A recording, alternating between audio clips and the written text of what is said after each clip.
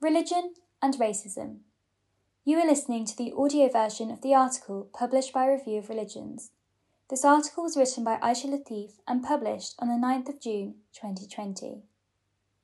Monotheistic religion and racism are two powerful belief systems, but one, at its core teachings, is in line with the concept of justice, and the other, diametrically opposed to it.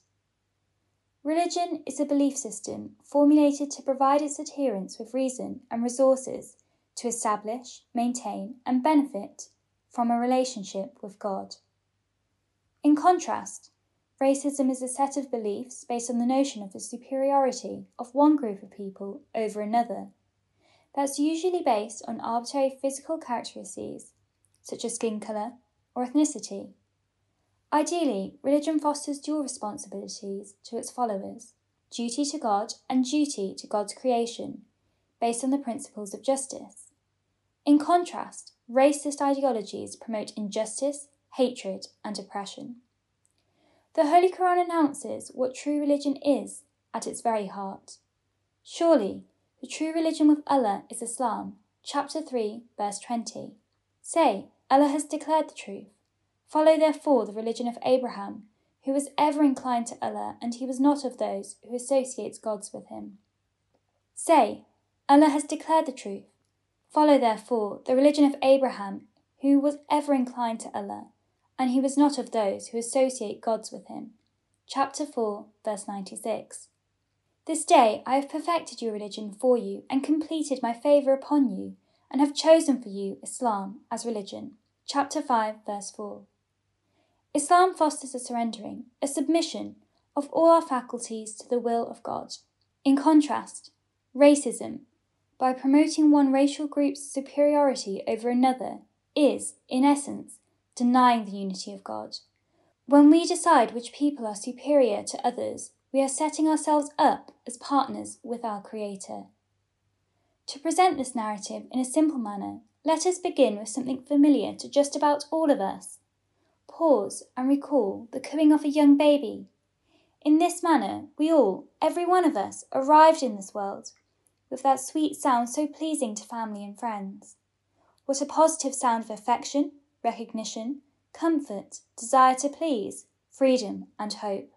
The Holy Quran describes our creation in this way. Verily, we created man from an extract of clay. Then we placed him as a drop of sperm in a safe depository. Then we fashioned the sperm into a clot. Then we fashioned the clot into a shapeless lump.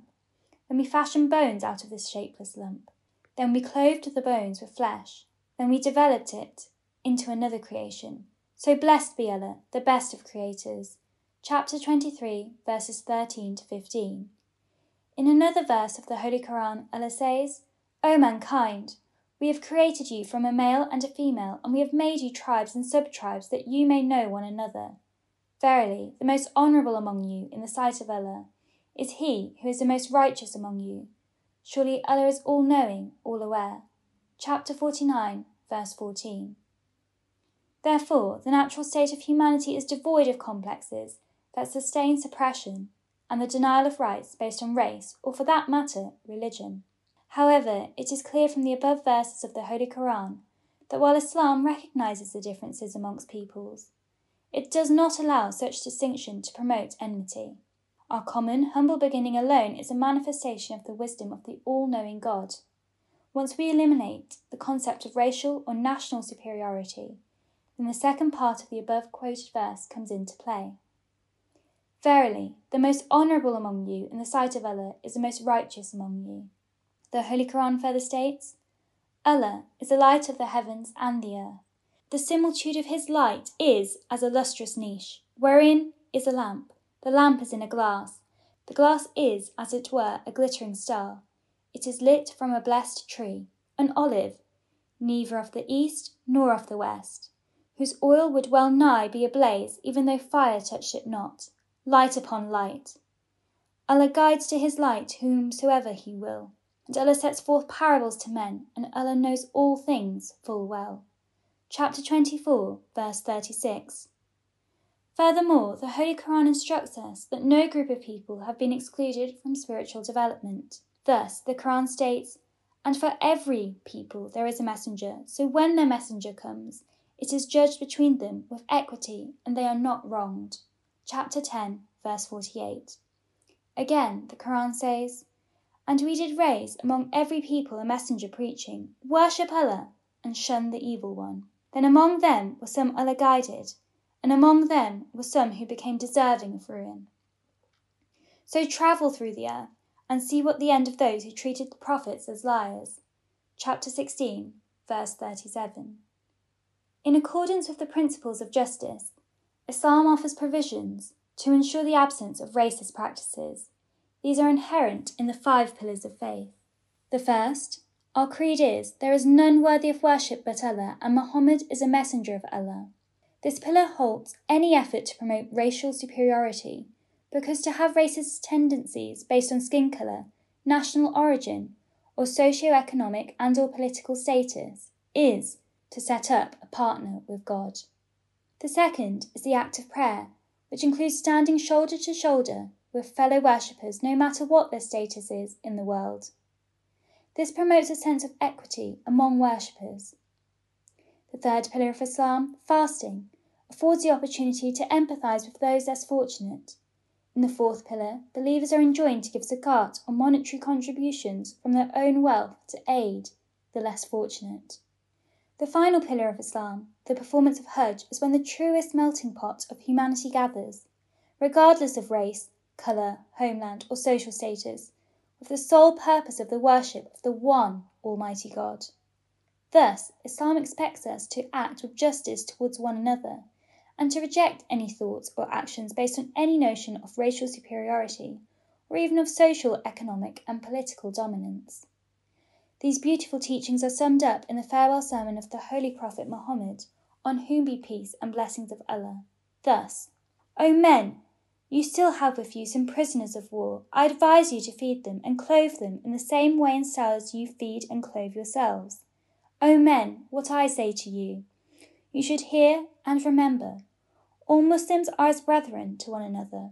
All of you are equal. All men of whatever nation or tribe and whatever position are equal.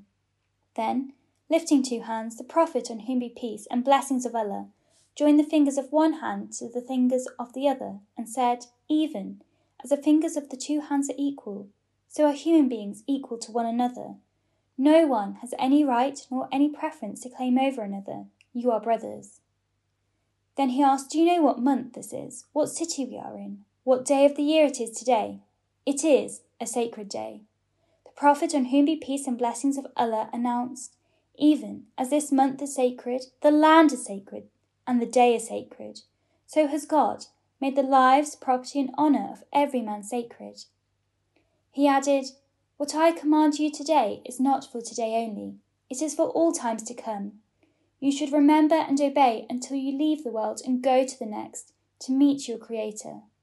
What I have said to you, carry it to the end of the world. Maybe the one who has not heard benefits from it more than the one who has. All praise is due to Allah, Lord of all the worlds. The author, though raised in a Christian home, became disillusioned at the age of 13 years old and neither practiced nor identified with any religion until 6 years later. Reading the book Philosophy of the Teachings of Islam by Mirza Ghulam Ahmad, founder of the Ahmadiyya Muslim community, and exposure to adherents of that community were enough to spark the latent interest in religious matters. That spark remains lit even after more than 50 years.